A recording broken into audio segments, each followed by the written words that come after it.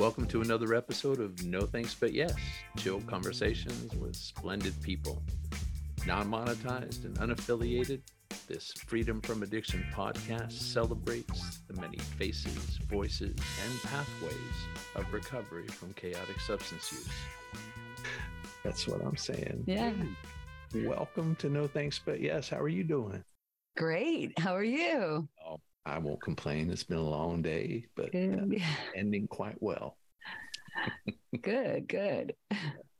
Been wanting to. We've been interacting on LinkedIn. Mm-hmm. You're doing really cool things and stuff, and this just makes a lot of sense. So I don't introduce folks. You introduce yourself because that's how we do. Who the heck are you?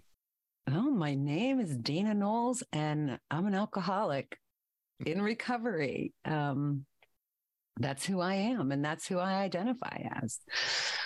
Someone who has recovered from, when I first got sober, and my sobriety date is September 5th, 1997. I've been sober for a minute, and I really looked at that word. What does that word recover or recovery? What does it mean? Ooh, so back in the day when we didn't have Google to ask, we had to actually look at a dictionary. And I looked up the word recover, and a simple definition was to get back something that was lost. Mm-hmm. And I certainly was lost for a long time. And so I've recovered what I lost and got a lot more in the last 25 years. That is a common story that, so much more, Mm-hmm. So much more. All right, then. Well, tell me, you mentioned you're in recovery. So tell me a little bit about what that means to you. Well, it means different things to me at different times. Of course, in the beginning, pretty much destroying my life with alcohol and drugs and being held in prison with them and wanting to stop and knowing that I was hurting myself and hurting my family and not, making that high resolve every morning when I got up, when I came to, I'm not going to do this again. And then kind of, found myself pissy ass drunk by noon, or just not being able to do that. And so, in the beginning, it was just all about don't drink. I was fortunate that I surrounded myself with, started going to Alcoholics Anonymous. I was introduced to Alcoholics Anonymous in a treatment facility. I got sober in Scranton, Pennsylvania. And they had... the theme song for Office. Yeah. And, they introduced me to Alcoholics Anonymous by bringing speakers in. And although I don't remember being in rehab, a little fuzzy, but, I was spent 20 years drinking and drugging. And so we would have these speakers come in and I could relate to their stories. They were all a little bit different. I think most I could relate to the feelings. And they said, I found out I was an alcoholic. I thought I was crazy. Mm-hmm. Like certifiably, like lock me up. I'm crazy. And it was a relief to learn I'm just an alcoholic. And so I started attending AA meetings fresh out of rehab. And I, met one woman, and she was really, I knew she had similar things of mine, like similar experiences, but she was this proud woman. And I thought, wow, I wonder if I can ever be like her. Mm-hmm. And I started becoming friends with her and going to meetings. And then she introduced me to one of her friends and then one of her friends. And it just kind of like, I felt like I had found my people, people who had destroyed their lives. And not so much like, I know on my LinkedIn page, I say, I hit bottom. But my bottom, although I did become homeless after I got sober, which I like to do everything backwards, right? I couldn't go back home to the house I was living in. It was a dangerous place to be. So I chose to go into a shelter and recreate my life. But I started to, hang around with people that I wanted what they had. And organically, I just got what they had because my mother always said, you hang around with those people, you're going to be like those people. And that was the truth, and I started hanging around with good, sober women. And and they taught me how to live, how to deal with life without alcohol and drugs, which can be a tall order in the beginning. Indeed. It sounds like in broad strokes, what you're describing first is freedom. Mm-hmm. You started describing connection. And those are two beautiful things. And those were things I did not have when I had a chaotic relationship with alcohol and drugs. I was in bondage and I was disconnected. And my recovery is connection, freedom, autonomy, purpose, all kinds of groovy stuff. Much more than I had before. Well, it was nice to just be around people who understood me. And there was, I wore a lot of masks when I was out there. I had to be this with the family and this with the job and this with the this. And it was such a relief to go into a room where I could just be me. Oh. I just was Dana. No last name. Nobody cared if I had money. Nobody cared if I had a job. They loved me unconditionally. And they said, we have a way out. We've found a solution. And I got so much joy out of being with the people, and they laughed with me and they cried with me. And I kicked and screamed and cursed and yelled and, defiant and they loved me through everything and taught me how to deal with life on life's terms sober. You describe a common thread in many of the peer-to-peer chronic illness recovery management. I used to think it was some magic element just for 12-step. But when I started helping a friend of mine recover from chronic pain, doing research, and I was discovering that there's a host of chronic illnesses where folks come together who experience it, and what they expressed was this relief of coming into a room where they didn't have to explain themselves. That there was a freedom and there was a connection that happened. So I dig it. I know. And I felt that right away, like almost instantly. It's like, okay, I belong here. And when I say my bottom, it's like my bottom was like landing in Alcoholics Anonymous. It's like, oh my God, I drank myself into AA with all you people, I am one of you people. It's funny when those people, I am one of those people. I mean, a t-shirt that says, I am one of those people. I'm one of those people. Yeah. But I loved it. I really did. And I know that there's a lot of ways that people get sober. And I found my sober life. I look at the word sober as sane thinking. I found my sanity in Alcoholics Anonymous and the people. But it's been a journey. It's not like I got sober and then, my life is just wonderful. I was living in a shelter for a little bit. I started working a little bit. I didn't have a car. I lived on somebody's couch for a while, so my bottom happened literally after I got sober. My emotional bottom happened before I got sober. Because I had all the stuff. I had a job, I had a house, I had a car, I had motorcycles, I had all the stuff. But emotionally, I was dead, and I was a slave to alcohol and then drugs and, sex and money and blah, blah, blah, the whole 9 yards. And the guilt, the shame of not being a good mother or daughter, all that just fell down one day. And on September 3rd, 1997, I came out of a blackout, 18-hour run, and I had what I call my moment that I was so sickened by what I had become. And I screamed out to God at the time. I'm not a religious, churchy going person. I say I know what I'm not. I'm not Catholic and I'm not Jewish. I don't know what the heck else I am. But I screamed out to this God that I don't understand. And just the words, the good old alcoholic prayer, God help me. Prayer.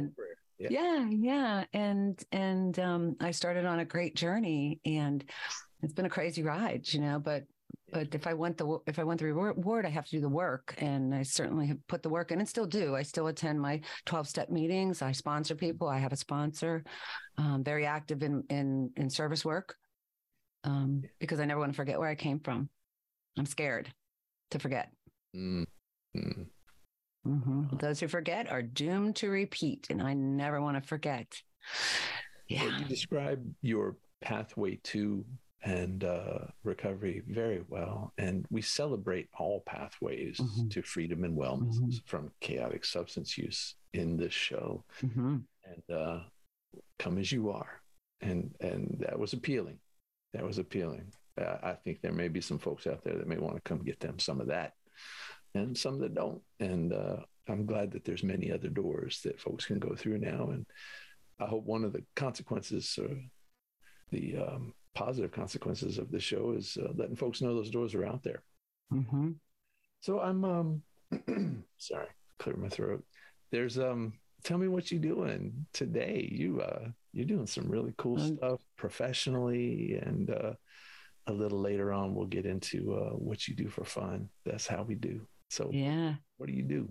Yeah, this is so strange to talk about this because, I have to keep my ego in check, so when I'm speaking publicly about recovery, I tend to not talk about the achievements that I have, the personal achievements that I've done in my life, but I have a lot of them, Yeah. Well, you know what?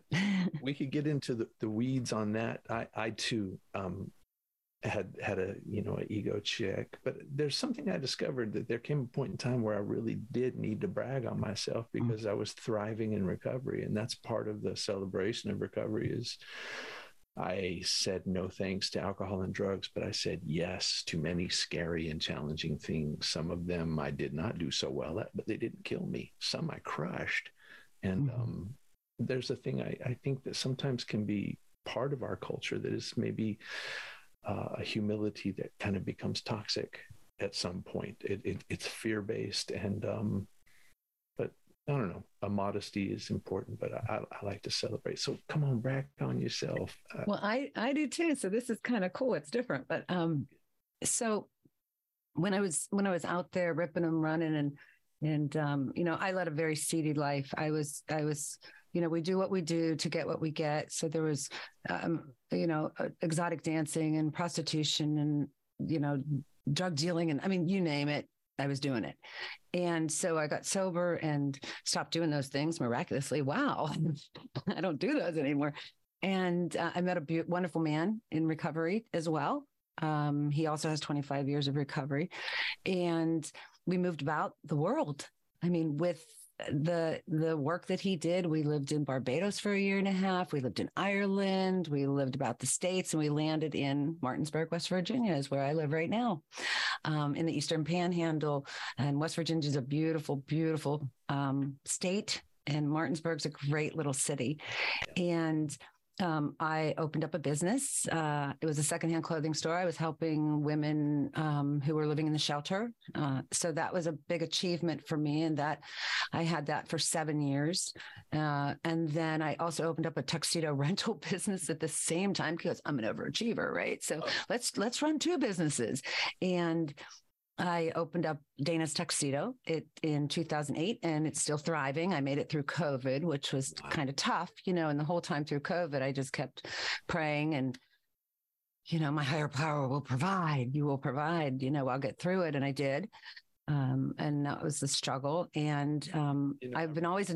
I rented tuxedos up until about 3 years ago. I finally broke down and bought me one. You should, yeah. But I remember when I used to rent tuxedos in the 80s as a young fan, I had a preference for tails. And I don't know. Yeah. Is that still a thing? We still have them, but I don't think I've rented tails in 5 years. No. Everybody's going to be Googling tuxedo tails. I know. No, we haven't rented those for quite a while.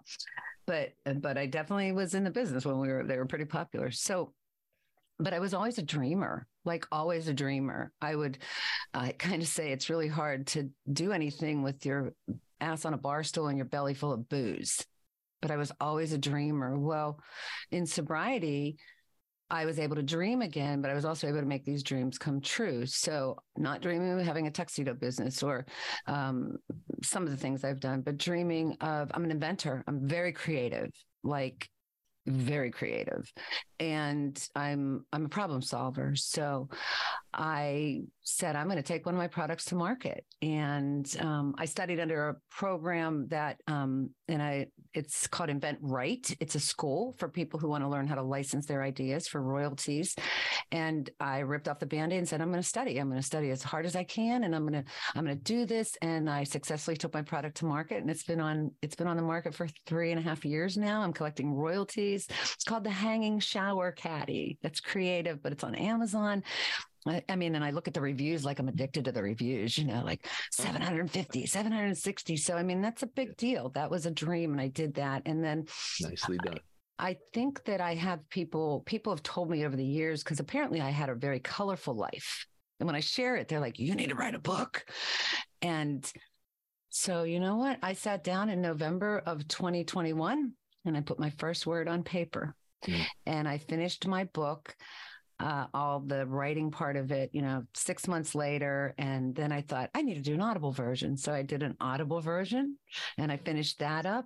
And it's been a process. There's been a lot of roadblocks and speed bumps, but I'm getting into the solution. And so the book should be coming out soon. It's called The Pause Method, and it stands for Postpone Action Until Sanity Emerges. Oh my God. So it's called The Pause Method by Knowles. And so I'm super proud of that. And that's a really big goal.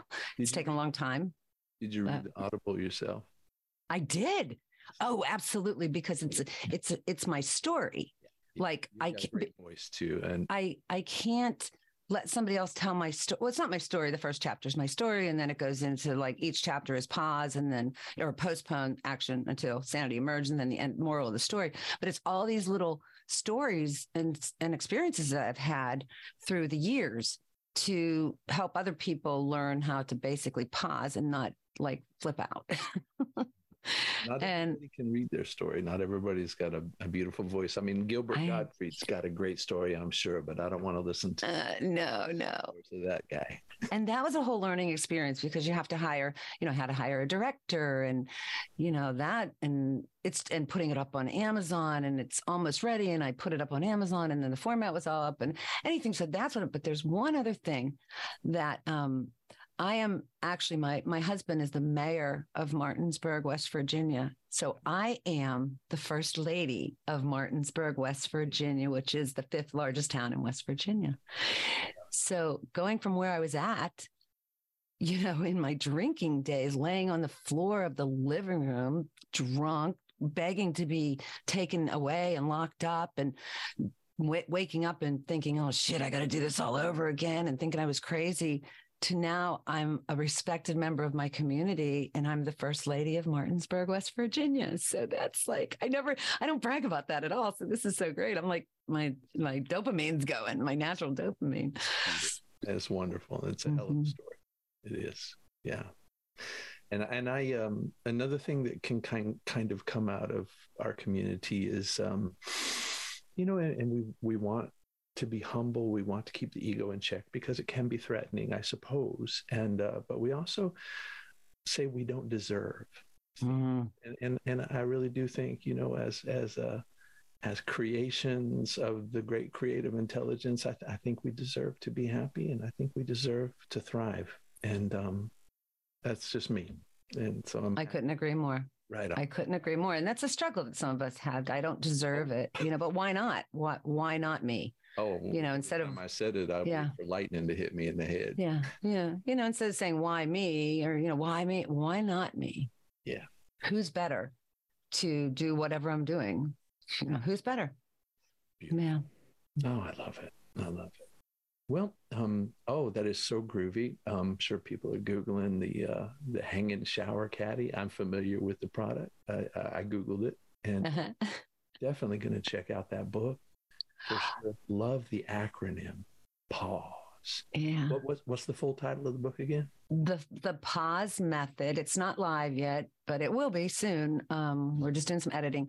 Postpone action until sanity emerges. Oh, I got to brag on one more thing. Hold on. Not only do I have all that going on, I mentioned the company that I studied under, Invent Right. I now work for them. I am the director of inventor relations for the company that I studied for. They hired me a few years ago through COVID to do some work for them. So I work for them as well. So I got a full plate, but that's just the nature of who I am. I'm a doer. That's wonderful. That's wonderful. And I named this podcast after a discovery that,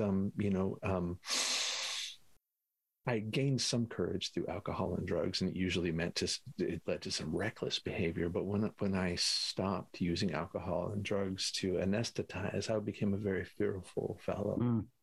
But about 5-6 years in recovery, I began jumping before I looked into challenges and experienced a more thriving recovery. And now 18 years in, I'm saying yes to everything.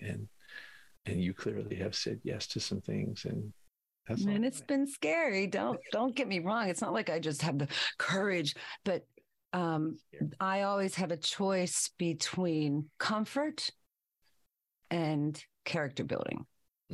Comfort's easy, but if I don't ever try anything new, I will never grow. I will just stay stagnant, and I don't want to stay stagnant, and which is, I think, leading into, what did I do for fun, huh?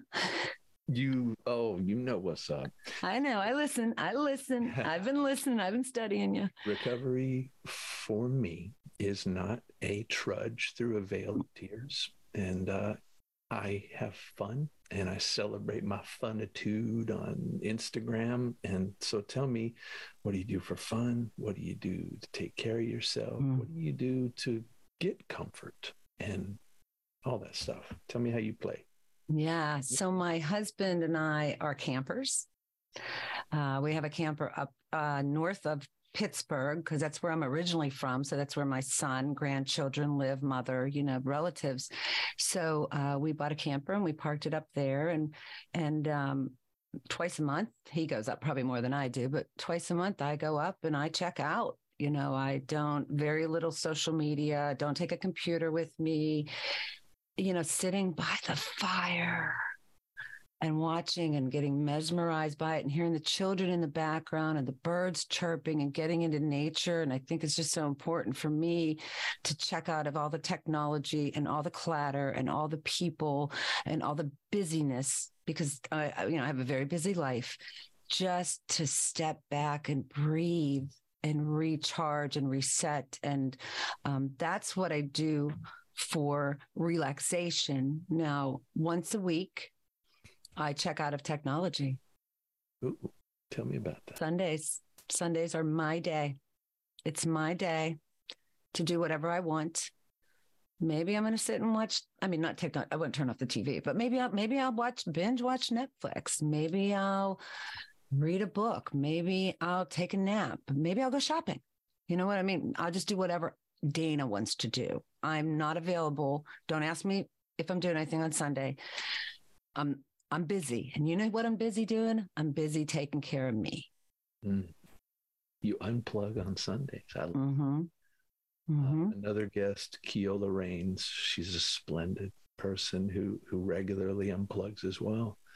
And I had considered starting to do that after visiting with her on this show. And so it's hard. Hard to do. I'm a digital citizen at work. I work remotely. My mutual support for my people are digital people, and I play and create.